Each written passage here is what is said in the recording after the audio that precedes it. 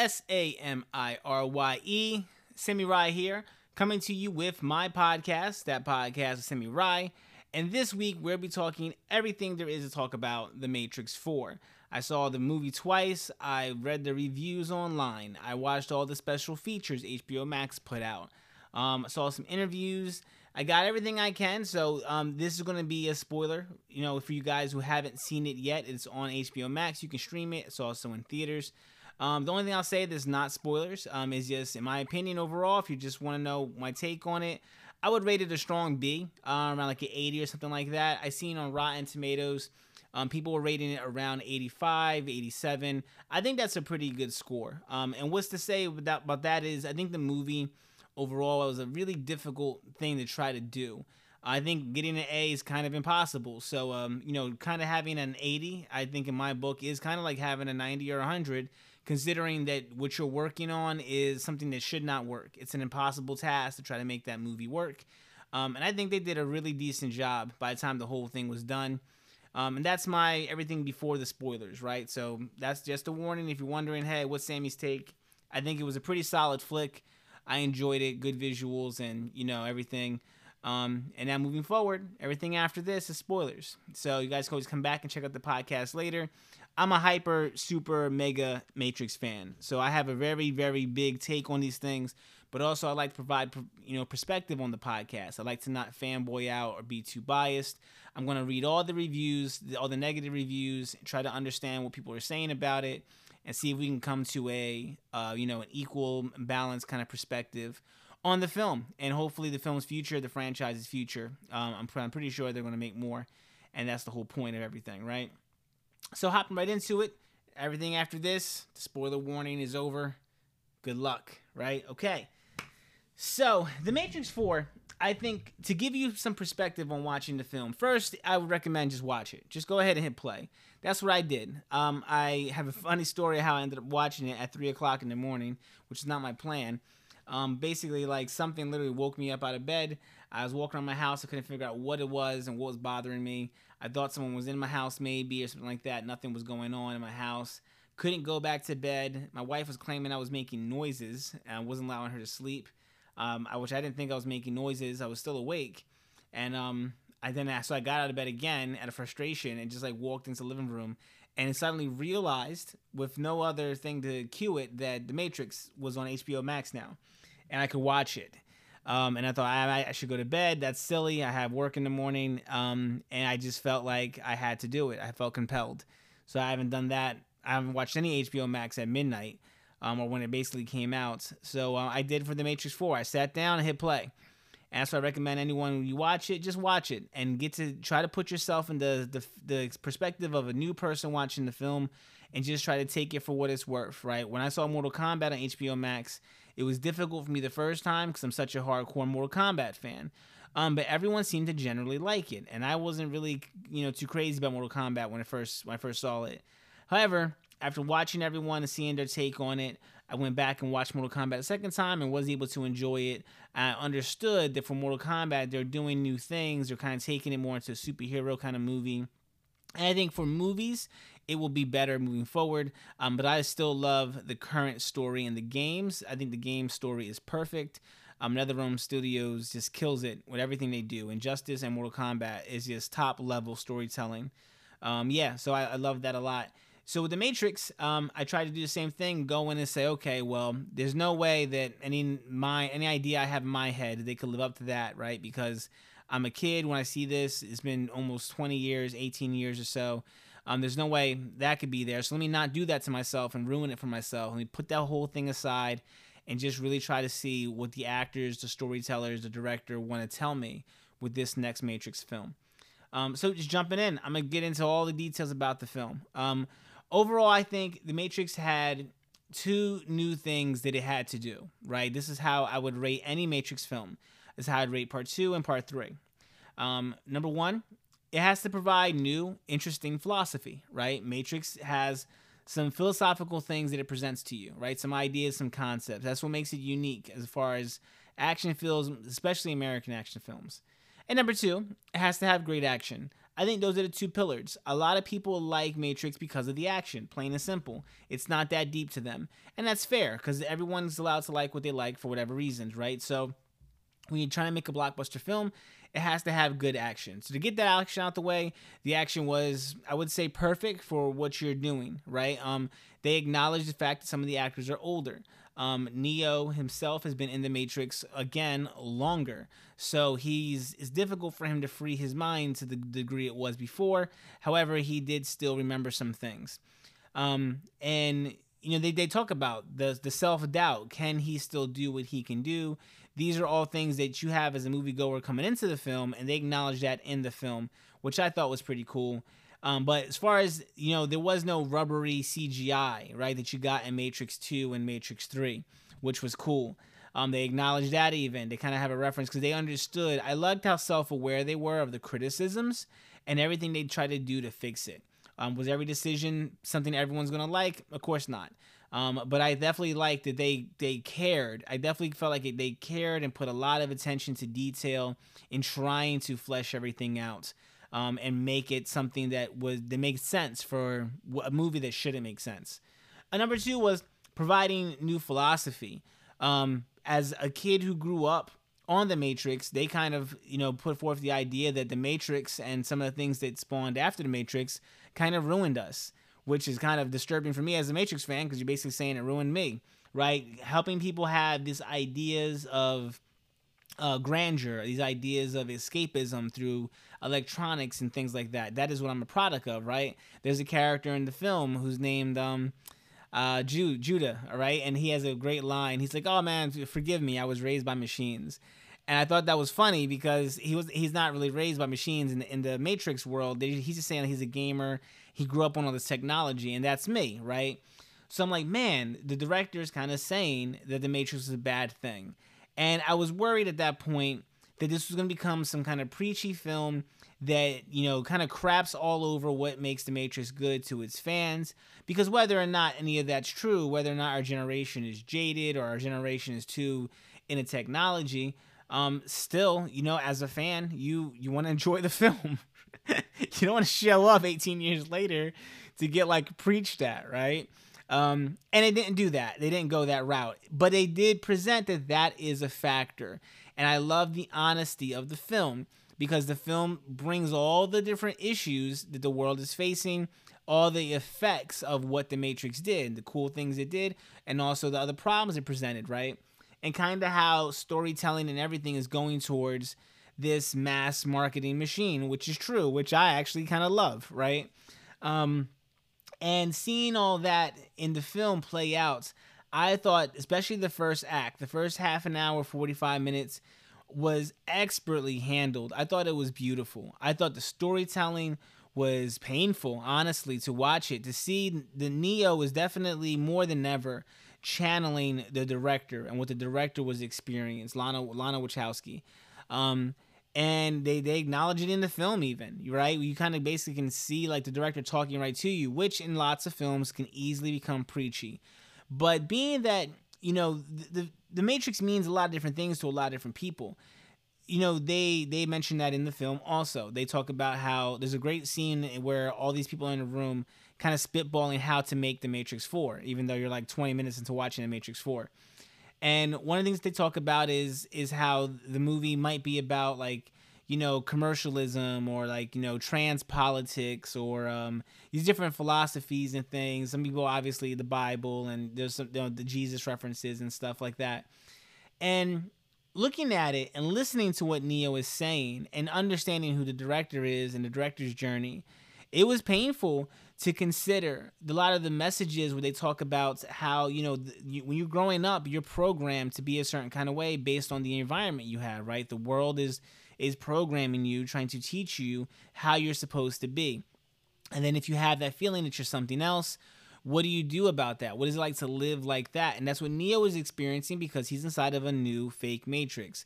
But obviously, you could, and I'm saying I can't ever say that this is what the creator was 100% saying, but I don't think it's too far of a reach to assume the director is talking about the trans experience. I believe I seen an interview where the director was saying that the Matrix is about transitioning and that whole experience.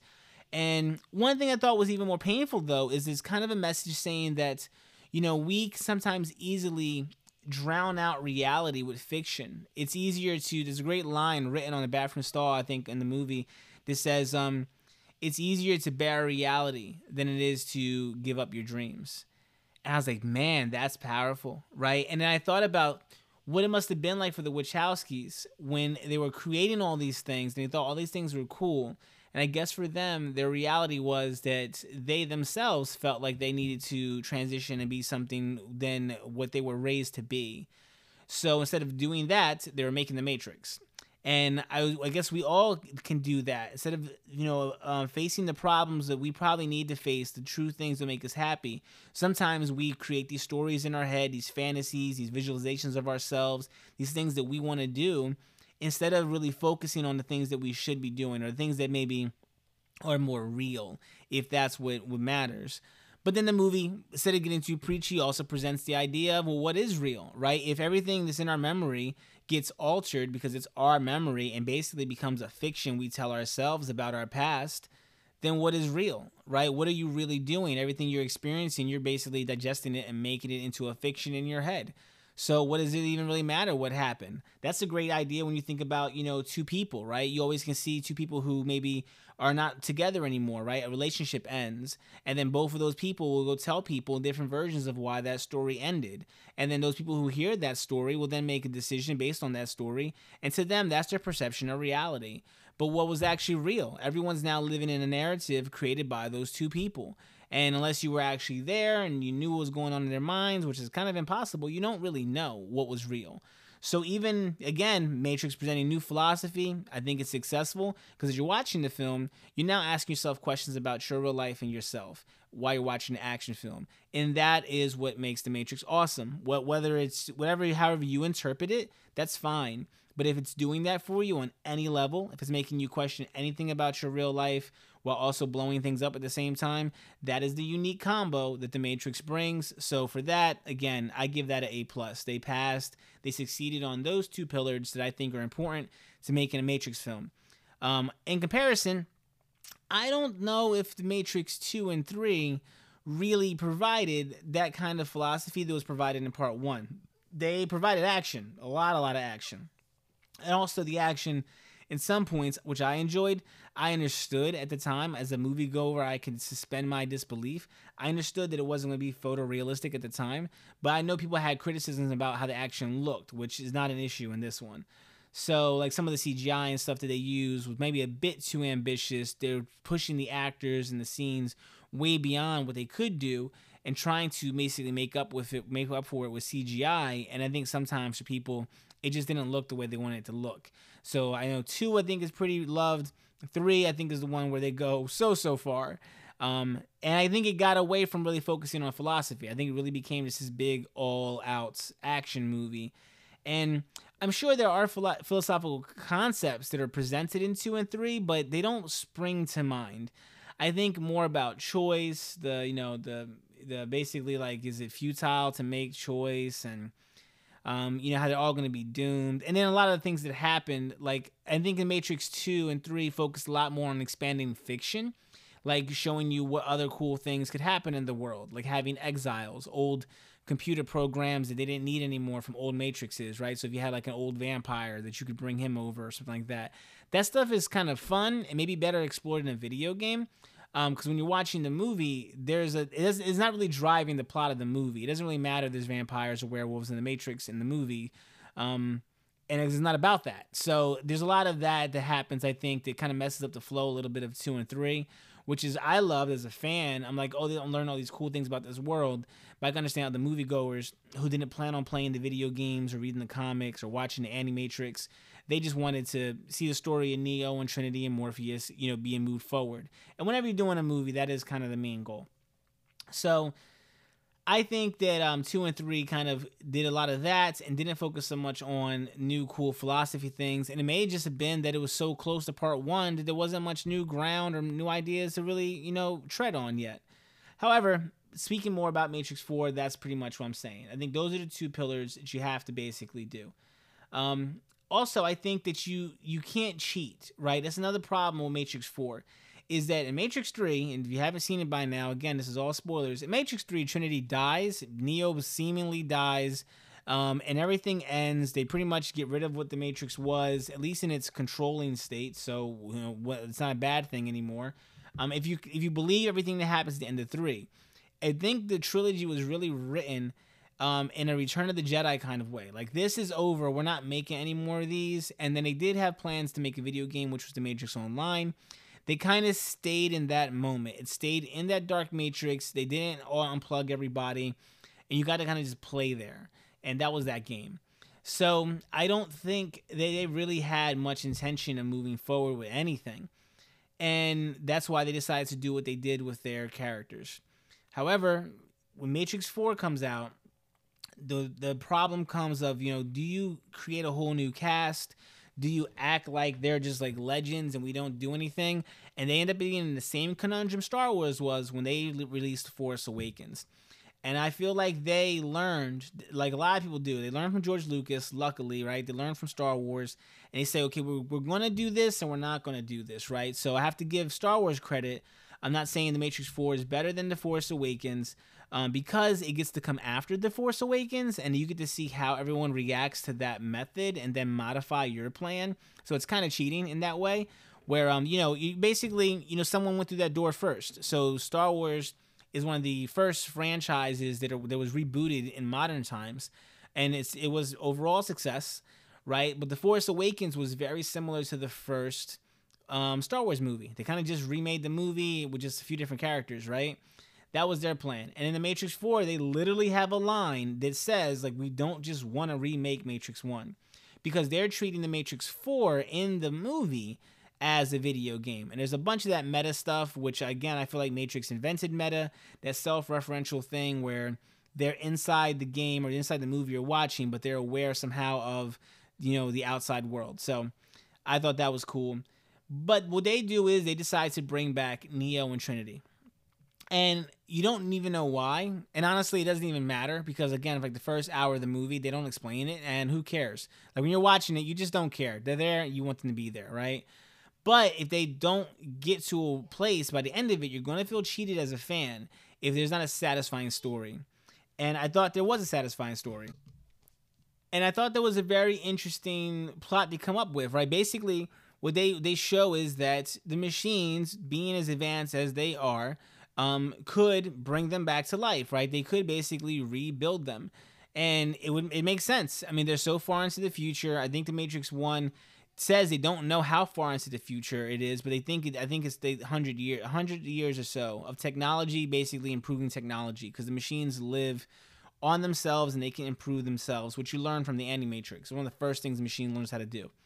So it makes sense that they could rebuild a human, right? Or maybe bring them back to life or whatever, right? Fix the things that are wrong with them. They'd be able to do that. But even in the film, they explain it's a very difficult thing for them to do. It's not like it's super easy, just because they're machines. So I thought that was a fair, plot point. Then, the reason they rebuild Trinity with Neo is because the person who's the analyst, he explains that when he's building a new Matrix, he found the best way to get power was to have humans in that state where they, right before getting that thing that they really want, that was when they were the most productive and very high energy. So after they got what they wanted, typically then it all ends and kind of eventually goes bad. And then before, where they don't know what they want, they're kind of in this like lost state, which I think was what you would call the Matrix 1 and where Neo is when he's first walking around. And I thought that was a great story. And again, more philosophy. I thought that was really true.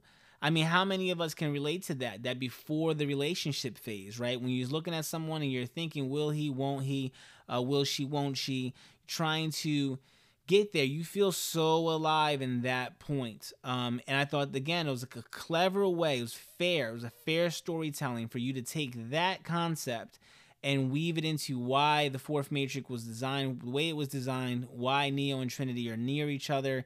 All those things. You would think, obviously, like, lock her away. Don't bring her back. She's just gonna be trouble. So, bravo. I never would have thought of that, right? I don't think most writers would have thought of that. I think a lot of people who have online over the years, whenever I heard someone spit out a reason why the Matrix to come back, pretty much everyone thought because we want to have fun. We want to jump around with guns and play in that world. So just, do Matrix Online, but better, right? Make it into Fortnite, basically, right? Just turn it on. We can jump around, shoot agents, drive cars. I never really heard really a great story as to why the Matrix should come back. So I think that's a pretty solid story. It makes sense as to why the machines would still use that for energy. And then having all the people who want to stay inside the Matrix, who don't want to get freed. I thought that was really a good way to look at it too, right? Because that kind of, again, echoes what's going on in our current society, right? Have people who don't want to become proactive, who don't want to get involved in, politics or other social issues, and want to enjoy all the great technology that exists, right? So again, I'm like, yeah, I mean, I'm buying all these things. I don't see a reason why any of these things don't make sense. So I think they did a great job at finding a new story to tell. Now, that again, I can give it an A. Beyond this point is where I'm going to say that as a fan, you're going to start becoming divided on what happens next, because they introduce all the characters that you knew. They have some cool new ideas, some cool new tech, like the modal they keep talking about that he creates that allows him to basically run through old scenarios. I thought that was cool because you got to see the old scenarios. They talk about nostalgia, how nostalgia helps ease the transition into what you're currently seeing on the screen. It helps you kind of see the old Morpheus in a video while you're being introduced to a new Morpheus, which, by the way, if you don't know, you should. I don't know why you're listening to this if you haven't watched the movie, but he's not actually Morpheus. He's something that Neo himself created, and it's very cool. I thought the way they handled the beginning of that, where now you're seeing a machine being freed, and the person who created him is a human. So Neo creates the second Morpheus with a form of control to do an experiment on him, which is what the machines were doing basically to humans. So that's kind of messed up. And you get to see that on the other side of it. And they end up deciding to free that Morpheus from the Matrix. And he's a machine. He's not a person, right? So he's not a replacement for the real Morpheus. He's not a younger version of Morpheus or all the other theories. He is literally a copy of Morpheus that was created by Neo, right, for his new game that he was working on called Binary. He was running some tests, basically. And you don't really know if he was running the test for the game Binary or he was running the test, like, because he felt compelled to, like, be around Morpheus. They don't really get into it, but you can interpret that different way. A lot of what happens after those things I already mentioned becomes interpretation. I can see people online saying that they don't like how the movie kind of, complains about making a sequel, then makes a sequel, right? And I thought that was a fair thing to complain about. If you're watching the movie and you see how much the director and everyone's saying that they shouldn't make any more movies, and then they go on the mission, which is the movie, you're kind of like, well, why are you doing that? And I think what's missed there is the fact that The Matrix should be making about $1 billion a year for Warner Brothers. And over the last 18 years, it hasn't, right? Because they stopped making them. So if you're a company, if you work anywhere, and you're thinking of what's the next movies you guys should be funding this year, and someone keeps yelling to you, hey, why aren't we making Matrix films? And, the directors didn't want to make them anymore, and they said it was over. You're Warner Brothers, you have to be kicking yourselves and say, no, we have to. We can't just leave. That's $20 billion possibly over the last 18 years. Through merchandising, video games, so many opportunities they missed out on where they could have, basically exploited or made more money off of The Matrix, and they didn't because the movies were over. So I think there's a great conversation when they're talking to Neo. I believe it's like one of the boardroom scenes, and they're talking about how, like, these choices that sometimes you think we have aren't choices at all. Either you let someone else make The Matrix or you make The Matrix. It's not a choice because you don't want to make The Matrix. That's what the director is saying. But you don't want to see someone else make the next Matrix, at least not the very next one, right? I guess they want to be able to at least be in charge of where the story goes if they have to hand it off to people, and they had the options to do that. And luckily they did. So it still sucks for them, I'm sure, to have to answer all these questions and do something they don't want to do with basically their baby, right? They come up with this idea, and Warner Brothers saying, hey, with or without you, we're going to go forward. So, you rather be down and do it, and you have to go do it, right? So I think it's unfair for the critics I see that are criticizing the fact that The Matrix kind of is aware that there shouldn't be more Matrix movies, because there is no choice. There's going to be more Matrix movies, whether we got Matrix 4 or Warner Brothers made Matrix with someone else, and they did who knows what they would have did. And I don't even know if they would have understood the way to do it. I think them having a Wachowski back in the seat here they did bring all those things and kind of gave the future filmmakers that might work on the Matrix the recipe book. They said literally in the movie, so the whole audience would know, so Warner Brothers would know, so everyone would know, is mythos in the movie. These are the things that make the Matrix work. So if you guys are going to do more Matrix movies, this is what it should be about. If you're not doing these things with these things in mind, don't do it, right? And hopefully whoever comes next will be able to expand upon that, right? But what comes next is a mission that I feel like is a little difficult to really go with, right? Because there's a lot of different things that have to change for this whole movie to happen. So Neo's in a new Matrix. There's a new person who's kind of like the architect called the Analyst, who I think is an improvement over the architect. He's more of a formidable villain. He moves around. He has powers. And there's another problem where bullet time was revolutionary. He had to come up with, the Matrix makers had to come up with something that's better than bullet time.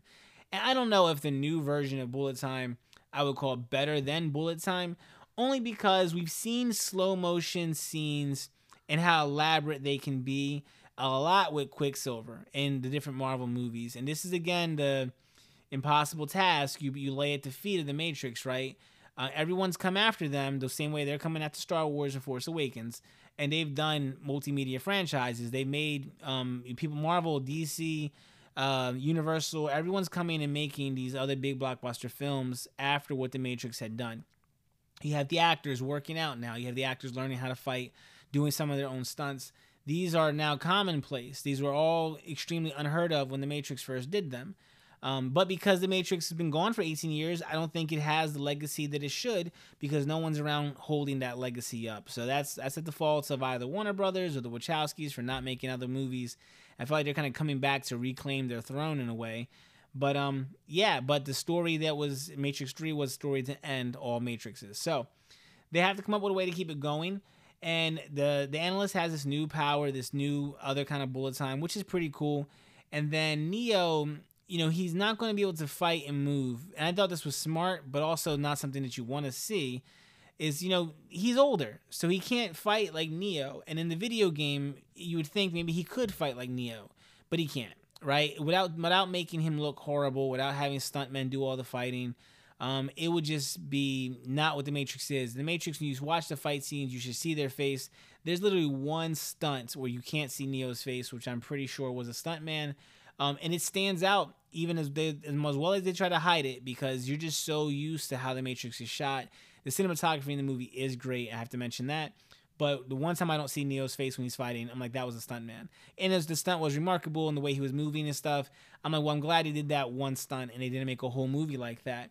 Instead, they rely on him having more of a telekinesis type power, which is cool because I think that draws the parallels to how we are as humans. When we're younger, we can rely more on our physicality. As you get older, you have to rely more on your mind. You become wiser. And I think that's where Neo is fighting from in the film, which is pretty cool. And it's different, right? Because if you think he's going to jump and kick somebody, he might unleash some kind of psionic wave and blow a bunch of things up or whatever, which is a new kind of way to look at it, right? So as a fan, you might not like that. That's what I'm saying here is when people, I think, start to get divided. When I'm reading the reviews on Rotten, I do like Rotten because I don't just look at the score. I look at the people and see what they're saying. I try to get a general consensus of what people are saying and then try to understand the perspective they're coming from. Number one, you speak on why I'm going to reference Rotten a few times, so let me give you a little sidebar about Rotten.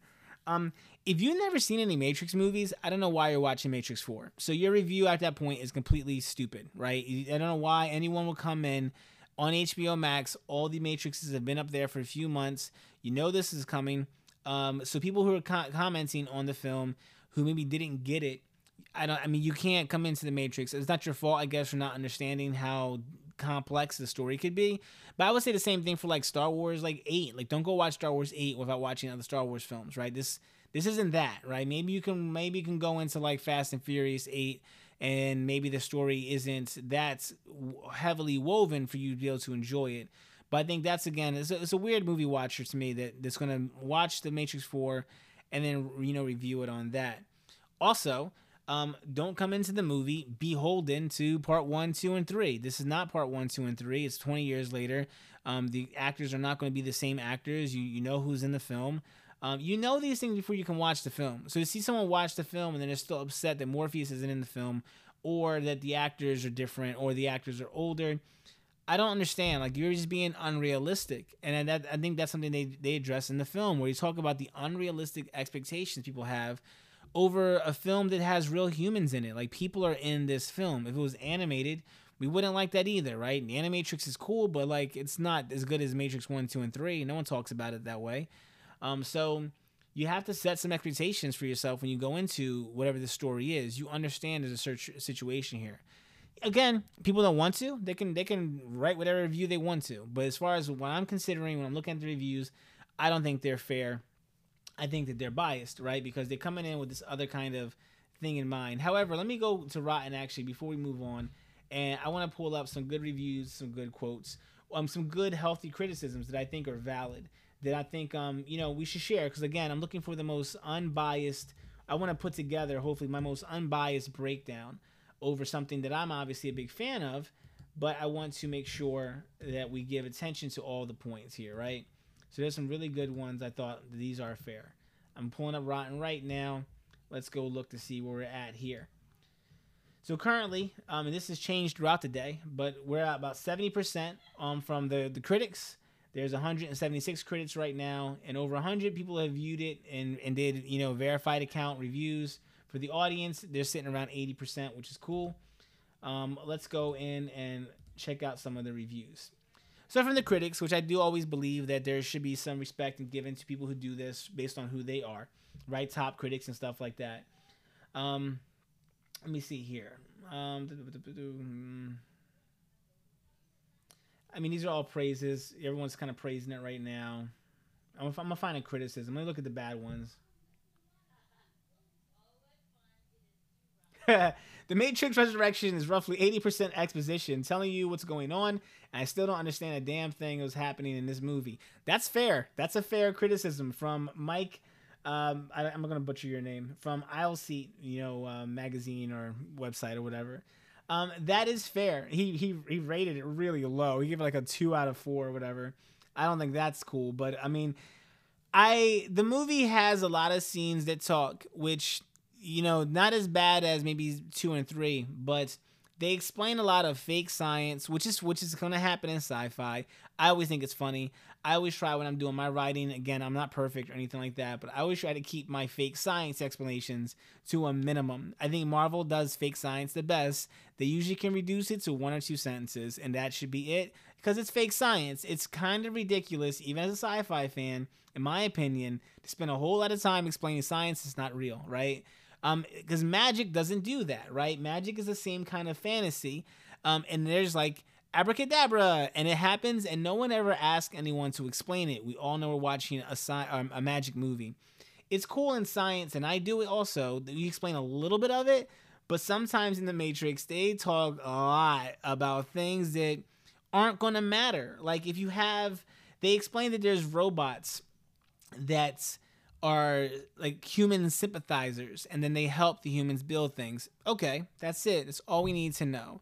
And then when they kind of show you some of their personality and how they felt about certain things, I'm like, I don't, again, now you're losing me. I don't know if I care about that. There's a lot of talk about the biosky inside Io, which is the new city that the humans are living in. And I don't know if I care about how that works. And they edited the genome of the strawberry to make the strawberry grow, because I guess we're supposed to realize that an artificial sky wouldn't actually make fruits and vegetables grow. I didn't know all that, and none of this matters. None of this really matters or driving the plot. And if you're going to make a Matrix game that's coming out next year, and we're going to grow strawberries, okay, maybe you use this as an opportunity to teach me that. But what I think, especially from Matrix fans, after Matrix 2 and 3, we learned a whole lot of fake science that never went anywhere. They didn't move the plot forward of the film, and did not serve another purpose. Like, if you're playing a game and you're learning about the game, and then you go and it kind of expands on the game, which was happening in the first Matrix movies when they did the 2 Matrix video games, then that was kind of cool as a fan. But I do understand that people who are watching the movie are saying, I'm not going to go play the games. I just want you to focus on the movie. So perhaps some of those scenes could have been more focused on the characters doing stuff and getting around, and through their actions you learning more about the world. But there is a lot of exposition in the Matrix. I don't hate it, but I do feel like that's a fair criticism. And that's what I want to do here. I just want to take some time to point out some of the criticisms I think people have online that are fair. Let me see another one here.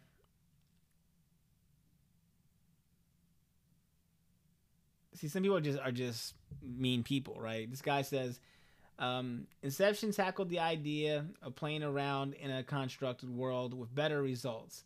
And Free Guy went down so much more easily because the makers had no pretensions to great art. Look, man. Look, lady. Is this lady? Kristen M. Lynn from Fort Worth Weekly. Look, all right.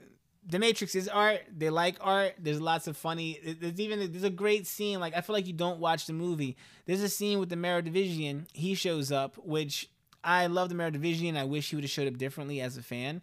But he's talking about this exact point, right? In the Matrix, there was an appreciation for art, right? The Merovingian loved art. The director loves art, right? And Hollywood as a whole, all these directors and writers that are crying foul for what's happened to media and how media has basically become just a way to trigger people's behavior into buying more stuff. I love new media.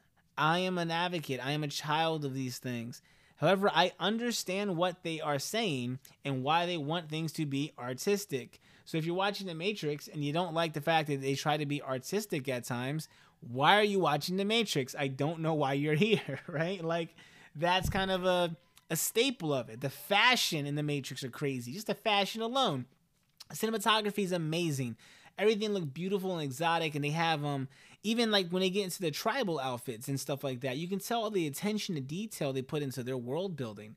So when you're sitting here looking at it and you're upset that like you're comparing it to the Free Guy, and talking about how like just the theme of living in a construct, this is not that movie, right? This is not a comedy, right? And then Inception, which is also a great film, Inception doesn't really get into the concept of living in a construct, right? It's not even that same idea. So I feel like you even don't even know what you're talking about when it comes to movies. Inception's talking about, the idea of putting ideas in people's heads, not living in a construct, right? The fact that his wife or his girl gets caught up in the one in her mind or whatever, that's not the same thing, right? So again, these are the people who are bringing the score down with their like ones and twos. And I'm like, okay, well, it's you're not really given a great criticism. I'll pick one more out of here. Let me see.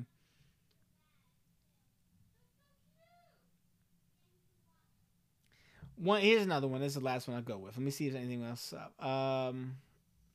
Yeah, I read a few of them. The one I'll go with that I mentioned in the podcast is one practically needs a PhD in matrixology to phase much of what's happening into this long gestating and a 2.5 hours long wide-eyed fourth entry into the franchise. This is Frank Swelkel from One Guy's Opinion.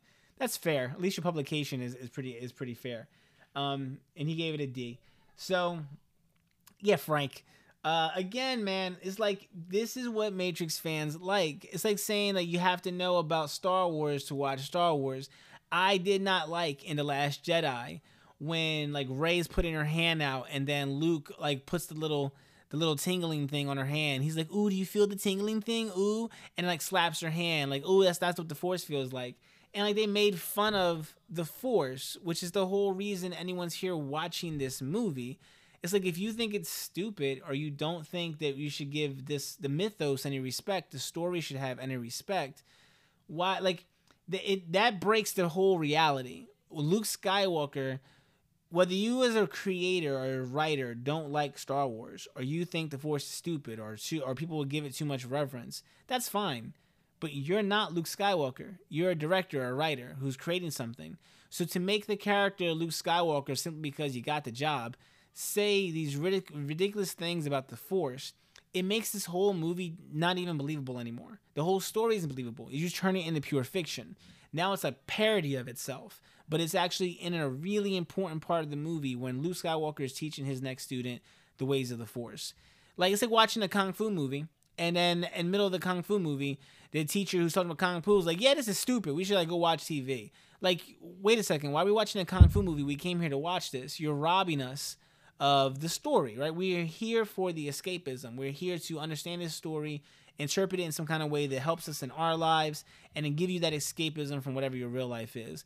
Don't bring your jaded bullshit into the writing process, into the movie making process, into your reviewing process. People who watch The Matrix understand The Matrix. Case in point, when I knew it was coming out, my wife said, I said, oh, The Matrix is coming out tomorrow. I'm so excited. And she was like, yeah, I'll probably skip that one. You can watch it. And my response was, fair enough. I understand. If it's not for you, why am I going to try to make you watch it? I did not expect it to be when this is what everyone expects all art to be. Everyone expects all art to be like Avengers. And I love Avengers, and I want my art to be like Avengers. So I'm not crapping on the Avengers in any kind of way. But I do understand that not every single person wants to make the Avengers film. And maybe every film shouldn't be the Avengers film. Meaning, every film shouldn't be super easy to digest. Super have no expectation on the viewer at all to come into the story, right? You're not making the viewer do any work. I respect the fact that some filmmakers out there still want to make the viewer do some work. Does that mean some people aren't going to watch the film? Yes. And if you're comfortable with that, cool. All power to you, right? Hopefully for the studio, as long as you make your money back, you should be fine. And The Matrix 4 seems to be in a decent position. I do believe people will still go see it in theaters. I saw it twice on the stream. I'm going to go see it in theaters. If I can get to an IMAX theater or something like that, I'm going to go see it there. I do think the visuals are good enough for that. Were the visuals like something I have to go see in theaters? I don't know. I mean, because again, we're so used to all the great visuals we see in films. I just saw Spider-Man No Way Home last week. Phenomenal, right? Visuals out of the park, right? So even though I would like to see Spider-Man again in theaters too. So I will try to make it to the theaters to see The Matrix. And I imagine, they will make some money that way, but then HBO Max has got it covered with the rest of the money. What's most important to happen at the end of this whole thing is I think they move The Matrix into a place where now they can go ahead and they can do future movies. Let me take a pause there for a commercial break and see why my daughter's knocking on the door. And we are back. My daughter needed some crowns, so got that done, right? And yeah, I mean, this is something too. Looking at The Matrix, like I'm gonna be talking about this for weeks. I mean, I don't even know. There's so much to really unpack. I could probably do a whole scene by scene breakdown of the whole thing. It was that good. Again, I think there's so much to call attention to because the first thing that happens in this situation, and I understand it happens to all movies, so The Matrix isn't exempt, even though I'm a fan, is that people jump right into the criticism. Is that people watch it to criticize it, right? They watch it and say, is it good? I don't think it's going to be good. Let's go see. It wasn't good. Like, that's what they show up for, right? So I went into it, like I do with all films. I saw Venom 2 a week or two ago, and I heard really bad things about Venom 2 before I went to go see Venom. I heard worse things I heard about Venom 1. Venom 1, I had the same situation. People didn't like Venom 1 too much, what I kind of heard, but I enjoyed it. I went into it trying to enjoy it, not to criticize it. I thought Venom 1 was decent. Venom 2, I went into it to enjoy it. I love Woody Harrelson. I love the character Carnage and Venom. I was really excited at what would happen. And my little take on Venom 2, I kind of liked it pretty much until they got towards the end. And I was literally saying to myself, why in God's name are you guys doing these things? Whatever, right? But again, I tried to enjoy it, and I pushed through it. But I definitely understood people's criticisms for that. So The Matrix 4, I think, when you get into how the crescendo, right? You get to the end, how are you going to make this whole thing, work? And you have this mission where you have to go, save Trinity. And it's some cool ideas are introduced here where the other robots and machines are kind of helping them.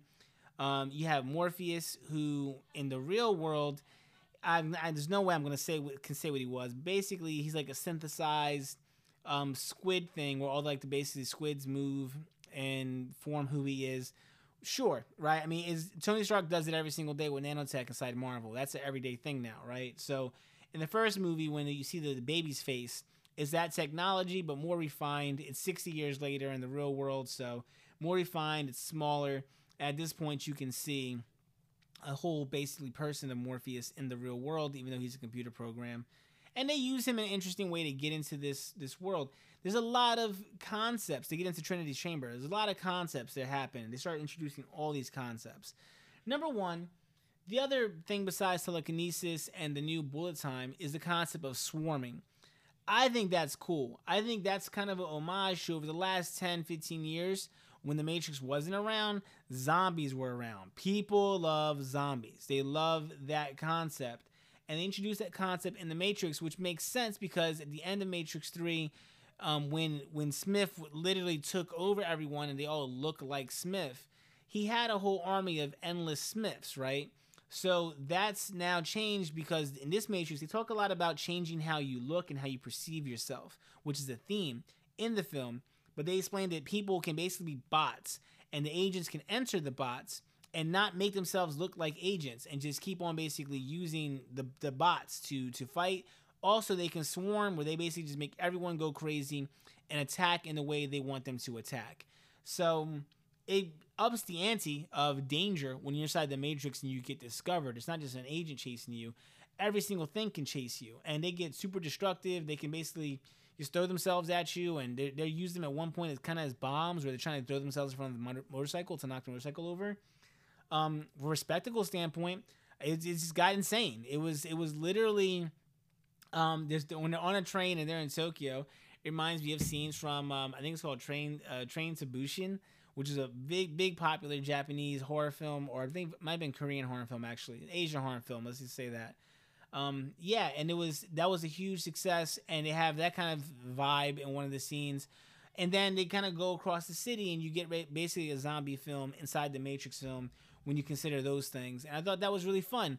If they make it into a game, if it matters, if they add that feature into future Matrix games or other products, that's another new interesting thing they introduce to the world. Other thing I thought was cool was, I took some notes here. Let's go over these things. How the operator shows up in the real world, or shows up in the Matrix. I thought it was not fun, the operator, in the first films, where they're kind of stuck in the chair. And they don't show that the operator can be touched or hurt inside the Matrix. So it could have been just like a cinematography thing, where when the operator's talking, they show him in the world. But the way he was looking around and stuff, it made it seem cooler, as if the operator can maybe show up as a ghost and be in that world. Maybe only you can see him. I don't know. I can't think of if the actor was looking at the operator at any point. But visually, much, much better. Instead of constantly cutting back and taking you out the scene to show some guy sitting in a chair looking at computer screens, having the operator inside, I thought was better for a cinematography basic standpoint. There's a lot of beautiful scenes from a cinematography standpoint. Again, talking about the art, I love Marvel and I love the way they do things, but I wouldn't say that they focus on great cinematography. There are some scenes that are really good, a lot of hero poses, a lot of cool looking action. But what I'm talking about is there's lots of scenes in the Matrix where they're showing you visuals that mean something, as opposed to invoke an emotion. No one might even be talking. And I do like that they still had that in this film, and everything looked gorgeous, like I mentioned before. I like that you could walk through the models, or the modals, right? I like that you presented a concept. Like, they don't even talk about it much, but there's a Trinity in the movie who's an actress that I don't have no idea who she was. She might have just been a stunt woman. But the whole opening scene is played out expertly, and the fight is great. And it's not the Bugs character, who's kind of like the new spiritual successor to Trinity. It's just another random actress who is basically Trinity, but she doesn't look exactly like Trinity. And I think that's supposed to ease you into the concept that Morpheus doesn't look exactly like Morpheus, even though both of those people are made by Neo. They're characters in his modal that he made. So they started showing some new concepts that Marvel did with the multiverse, and the Matrix has done in a very original way, where this concept of that inside your video game, inside the Matrix, you don't have to look exactly like you or how you picture yourself. You can look like practically anything. And that is what we do when we play video games. We create avatars, right? We go into the game and do different things. Another interesting concept, Bugs gets inside Trinity's body, which people are not going to recognize and not going to understand. I was just seeing, I'm like, yeah, even I have to watch this again to really try to understand that Carrie-Anne Moss playing Trinity on that second half of that motorcycle scene is not Trinity. It's Bugs inside of Trinity's avatar, which is just like handing your friend the remote. If I'm online playing as Sami in Fortnite, and I'm walking around and I'm using my Silver Surfer skin or whatever, right? And I'm talking to you online, you're playing with me. And then I say, okay, well, I gotta go to the bathroom here, and I hand the controller to someone else. You're still online playing with Samurai, but now you might hear this other person's voice, or the other person's skill and how they control my character might be slightly different because they're not actually me. However, in the game, they're on your team and they are me, right? They still are that person. And they had to do that to get the physical Trinity out of the Machine City while helping Neo still fight inside the Matrix. I'm hearing myself as I say this out loud. It's a lot of mental work for people to have to follow all these things. And I understand that. And that's something that is fun as a Matrix fan. When you go in and you break these things down, you watch it over and over again. But I understand if someone's just sitting there watching it the first time and they don't get that whole experience, or they don't see those things or even think those things are even cool. Maybe they don't care that that's a reference to how video games work or whatever. So I think that those are places where, again, I see people divulge and go to different ways. Does it rate anyone a 1 out of 5? I don't think so. That's, again, I think emotional reactions, people being kind of extreme. But I do see why. I don't think everyone's going to give it a perfect score. Not that the score matters so much. That scores and reviews is just a way of expressing a level of feeling, how much you feel this was good, how much you feel was bad. And A, B, and C, 100 to 0. These are just typical ways people rate things. It's just trying to basically express their emotions. So, and I'm not like obsessed with the score. I think the score matters. I think this is a good way to say how strongly you feel about something. And yeah, I mean, there's some other things I think that were really cool. I think the whole opening sequence, when you see them freeing the digital version of Morpheus, that to me I thought was a really cool scene to show you. They always do this in movies where they try to make you care about the robots, the androids. And it's hard because they're not us, and how much can you care about that? But in The Matrix, I think it works a lot better because they start asking you questions about why do you care so much about you? Why do you care so much about other people? When Neo was confronted with the situation of him risking Io to go save Trinity, it's not a choice. You have to go save Trinity. You have to. But when Niobe's character is trying to explain to him, hey, like, you're going to do that even though this other thing's going to happen, it's like he can't make the decision not to go. He has to go. So I think, you look at that and say, well, does he care about all those people? That's not what a hero would do. You got to go save your girl. You're not going to leave her there because maybe something's going to happen. Like, you have to deal with that later, or those people have to, protect themselves and deal with it. He can't put all that responsibility on him.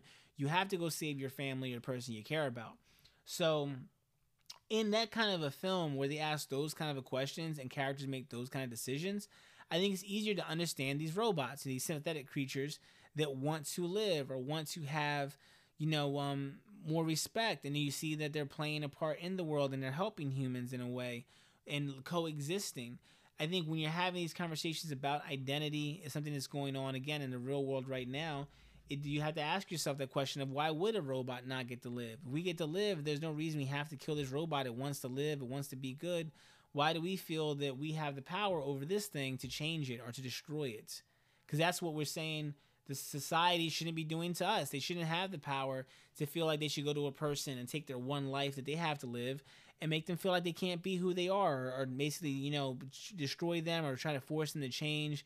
So why are we doing it to these robots? I think in that vein, it becomes easier to understand the robot and sympathize with the robot character, where I don't have the same feeling in Westworld when I'm watching Westworld. I like Westworld, but I don't think that they've made a good case or frame the situation in a way to make you really understand the robot situation. And again, I'm not a whole breakdown on Westworld right now, but I think that's a very different thing that happens in The Matrix that they handled well here. The other thing I thought was cool was that they made other improvements on how the Matrix works. The fact that you can enter mirrors, you can enter doors, they have basically access to the Keymaker's technology. It just makes the film flow smoother. Them having to make it to, a phone that has a wire connected to it, that's kind of a callback to 56K modems. We're so far from that. So that was something that was interesting to see. How would they handle, you loading in and loading out of the Matrix, you just load in, right? Like the same way you load into a video game. Your character just appears. Once you hit start, once you hit load, you're in there now. And it doesn't look like they had to run to a mirror to get out. It seemed like they could just get unplugged or just load out of the game, but they don't really get into too many of the rules on how that works. Not that I can really remember.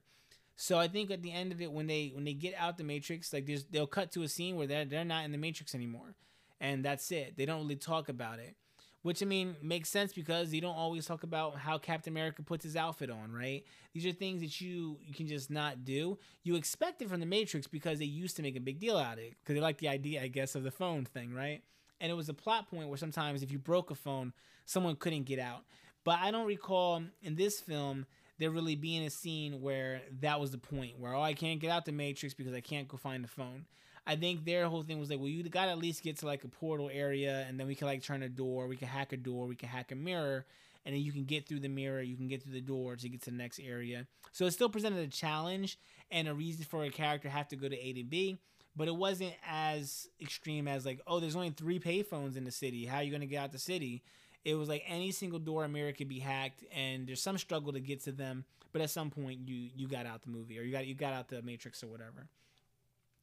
And then finally, something I think I have to mention is Agent Smith. Agent Smith, where do I begin? Agent Smith is the only character I feel like is really hard to digest in this version of the Matrix. I thought it was cool that in the model, Morpheus is basically playing Smith. That's the Smith character, right?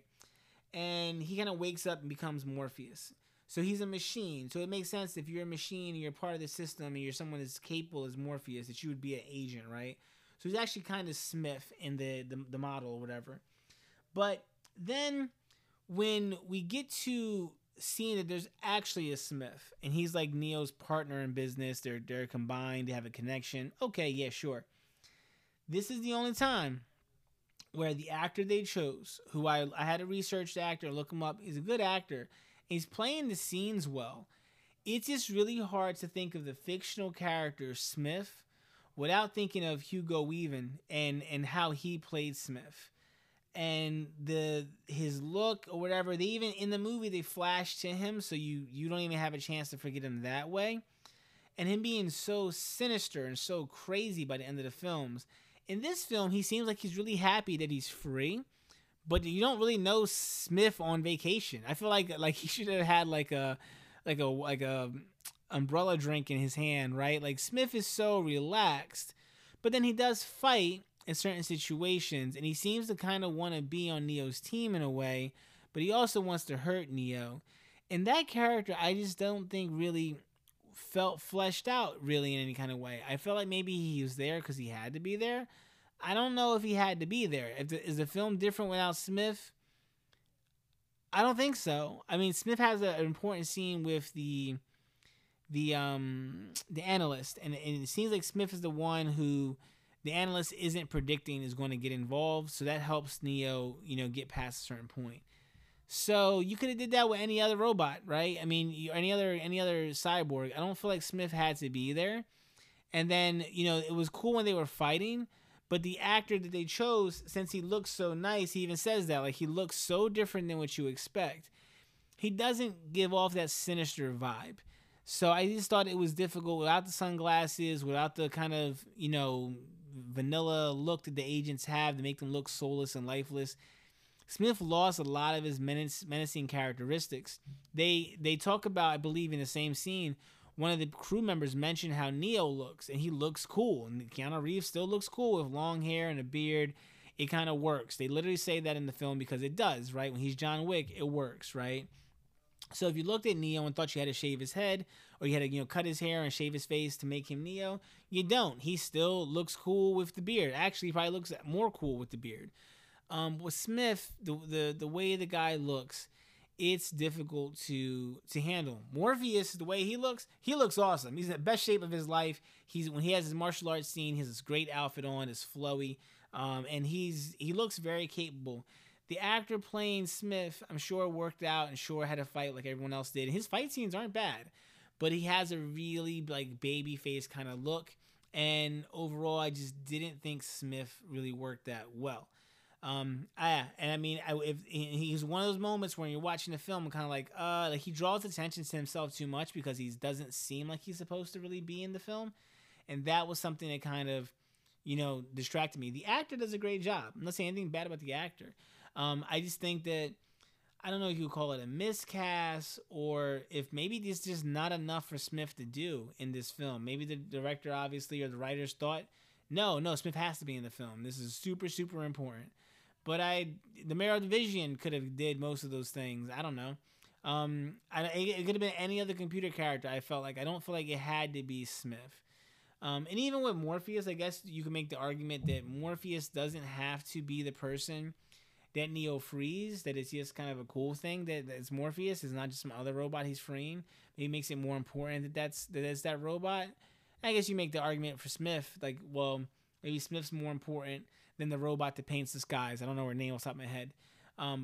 She has a part where she's kind of explaining the way the whole world works and how they're going to free Trinity. So I mentioned all those things just to say that Smith has to be mentioned. And I have to, point out that if someone says, I don't like what they did to Smith, I'm a big Smith fan, then I can understand that they're thinking, like, no, this is like a B or a C in my book. I'm like, yeah, Smith was not exactly what I wanted him to be, or what I would hope for the character. He didn't make as much sense to me as the other characters.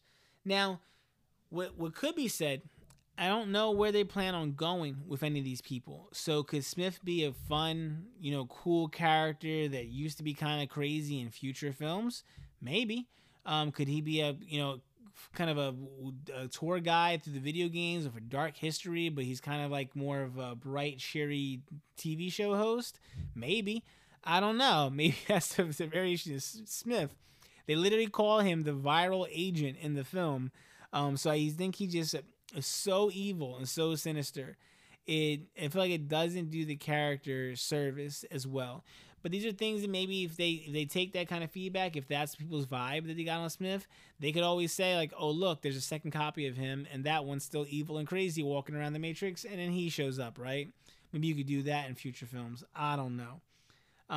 But yeah, at the end of it all, to bring this kind of to a close, when you get to the end of the Matrix, I think it does its job at really freeing up the fact that now there's two of them, right? Or there's more of them. And really what they're saying, I hope people don't miss this, is they're saying that any two people can be the people. It's not just Neo and Trinity. It's not that there was the one, now there's the two. Like, she was always important in their story. She's the other person to him that makes them both reach levels that they shouldn't be able to reach. That's the story. And I believe at the end of it, when they decide that they're going to go remake the Matrix, they're going to open it up, they're going to let other people who want to get freed be freed, and they're basically setting up the future of the franchise, saying, okay, now anything can happen. I feel like they almost had to grab the camera and look into the camera and say, okay, now anything can happen. We could even have a rainbow sky. That could be nice, right? Trying to explain that all those things that used to matter about the Matrix, if you're a fan, prepare yourself, because in the future, these other spinoffs, these other games or things they're going to make can really go anywhere at this point. And I'm sure that's what Warner Brothers would rather have, instead of being kind of handcuffed to a very specific look for a film, very specific characters. Now you could do, a Matrix Uprising film, and then have, a bunch of new people who are being freed because Neo and Trinity, went public and everyone knows they exist, right? So now that there's like superheroes in this world, and definitely for sure Neo and Trinity are superhero kind of people, maybe other people want to get freed and they want to be, who they want to be. And then you can open it up to be literally like a Fortnite in the Matrix, right? Where now people have crazy looking colors and outfits they wear. It don't have to always be like leather and PVC, as they joked about in the film. The world can be bright. They can modify the environment. They can make the world look like space. They can do anything because it's a computer simulation. And you're kind of in like a Ready Player One, again, Fortnite kind of situation where you can have all kinds of powers, all kinds of things, and Warner Brothers can pay someone to make that video game and make a bunch of money and get back into the place where they want to be, where every year or two, I'm sure, a Matrix movie comes out. They're making a bunch of money off of it because people want to see these kind of things, and then they have other merchandise stuff that they can sell and have all these new characters that exist in the Matrix. And that was the mission, I think, and I think at the end of it, mission accomplished. That last scene when Trinity and Neo are together it is a little weird. As I'm watching it, I'm like I get it. It's cool. They're not really explaining some of the things that Trinity can do. Like she's like basically like respawning the analyst. Like she's like beating him up and injuring him, but instantly healing him, which is again all video game stuff, and I understand that. But they just do it right, and they don't really explain why it happens. And maybe that's better. I don't know. Maybe they don't want to get into anything else for that. So at the end of it, as a fan, I'm thinking, okay, well, we did that now, right? This whole movie was about fixing the things I think that happened in 3. I think there's even a great line in the film where they say, like, well, thank you. You gave me another chance. And that's kind of, I think, what's got to happen for the creators. There's a lot of great things, I think, where when you're watching it, you think about people who are making this film that you don't think about when you're watching Iron Man. You don't think about who's making Iron Man, right? Because it's the characters of Iron Man are themselves just doing what they're doing, but the characters in the Matrix are so much their creators. They're really, it's kind of like, I guess if Stan Lee was making Marvel movies, right? They would be a little different because those characters are pieces of Stan Lee. So in this situation, you still have your Stan Lee, Lana Wachowski making these films. They have a different kind of vibe to it. But when you see the next films, if the Wachowskis are no longer touching these anymore, then what happens? I think that is an interesting place. I think we had to get there. I think this Matrix movie did the job. I think The Last Jedi, I think Rian Johnson tried to do that for Star Wars, really open it up, and anything could happen in the future films and stuff like that. And that could have been what they had to do.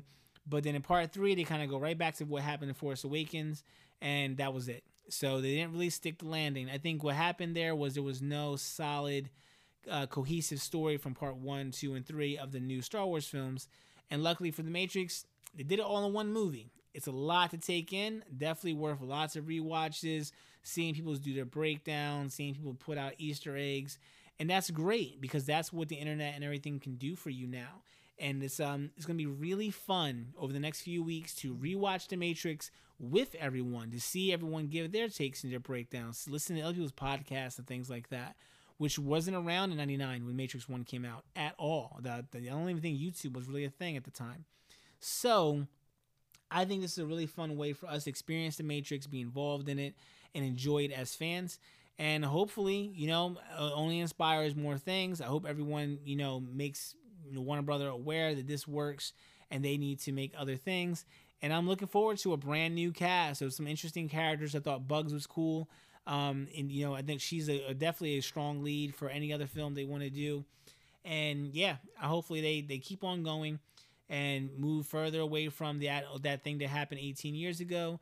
And I want to see a new Matrix now. I want to see a new Matrix that fulfills those promises, has new actors, new situations, new stories and circumstances that are going on. Maybe some TV shows, some other things, or there are spinoffs that really, really finally flesh out that world. And a lot of people who want to actually do that, who grew up on The Matrix, who love that thing, can go do that. That's what happens at NetherRealm Studios. A lot of young people over there with great ideas. I think that's what's happening with Marvel. Obviously, people who grew up loving comics. So hopefully Warner Brothers can put together a team of people who care about it the same way, and The Matrix can really, be fleshed out into an awesome universe. But that's my take. Thank you guys for letting me flesh that out in my head. Definitely, talk to me if you guys have any other questions or any want to share your takes on it. I'm pretty sure me and Ant will talk about this very soon on a future podcast. And I can see me talking about this for weeks, if not forever, in some way or the other, right? But that's my whole thing I got for The Matrix 4 this week. Really enjoyed it. I'm probably going to go watch it again, actually. At least the ending. I want to watch the ending again. And I can't wait to see it in theaters. You guys, I hope you guys have a great week. Enjoy your Christmas. Enjoy your holiday. This was definitely a great moment for me. I'll be thinking about this all Christmas. And of course, I have to mention in Fortnite, they released the Matrix rap and some Matrix emotes. I don't know if they're going to release Matrix skins, but I do have the John Wick skin. So you could do like John Wick with like the Matrix code on his gun. That might be as far as you can get, and he can bust out into an emote here or there. But it'd be nice to see if they put Matrix skins out in the game, but I'm not holding my breath for it anymore. The Squid Glider is amazing. So the Fortnite, I believe right now, is going to be what our Matrix is. That's going to be the leader in the metaverse, which is what Facebook started calling it. But yeah, I think that's the place to go. Oh, and Mustard Plays on YouTube made the robot city where they keep all the humans. He made it in creative mode, and it looks phenomenal. Google Mustard Plays Matrix Robot Pods or whatever. My God, I wish I could share a video right now into the podcast vocals. But yeah, that's the kind of exciting stuff I think you're going to see. And that's definitely a place that you can play those things out. So it'd be awesome if they put some skins into the game, and hopefully that inspire people to make more Matrix levels in Fortnite. Because as of right now, that is our Matrix. That is the only place where you can try to experience any of those things that they had in the movie. But who knows? Maybe Warner Brothers working on something. Maybe they'll come up with something cool for us to interact with in the future. But all right, guys, that's the end of it there. I'll leave you guys with it and hope you guys enjoy your holiday. Take care. Peace.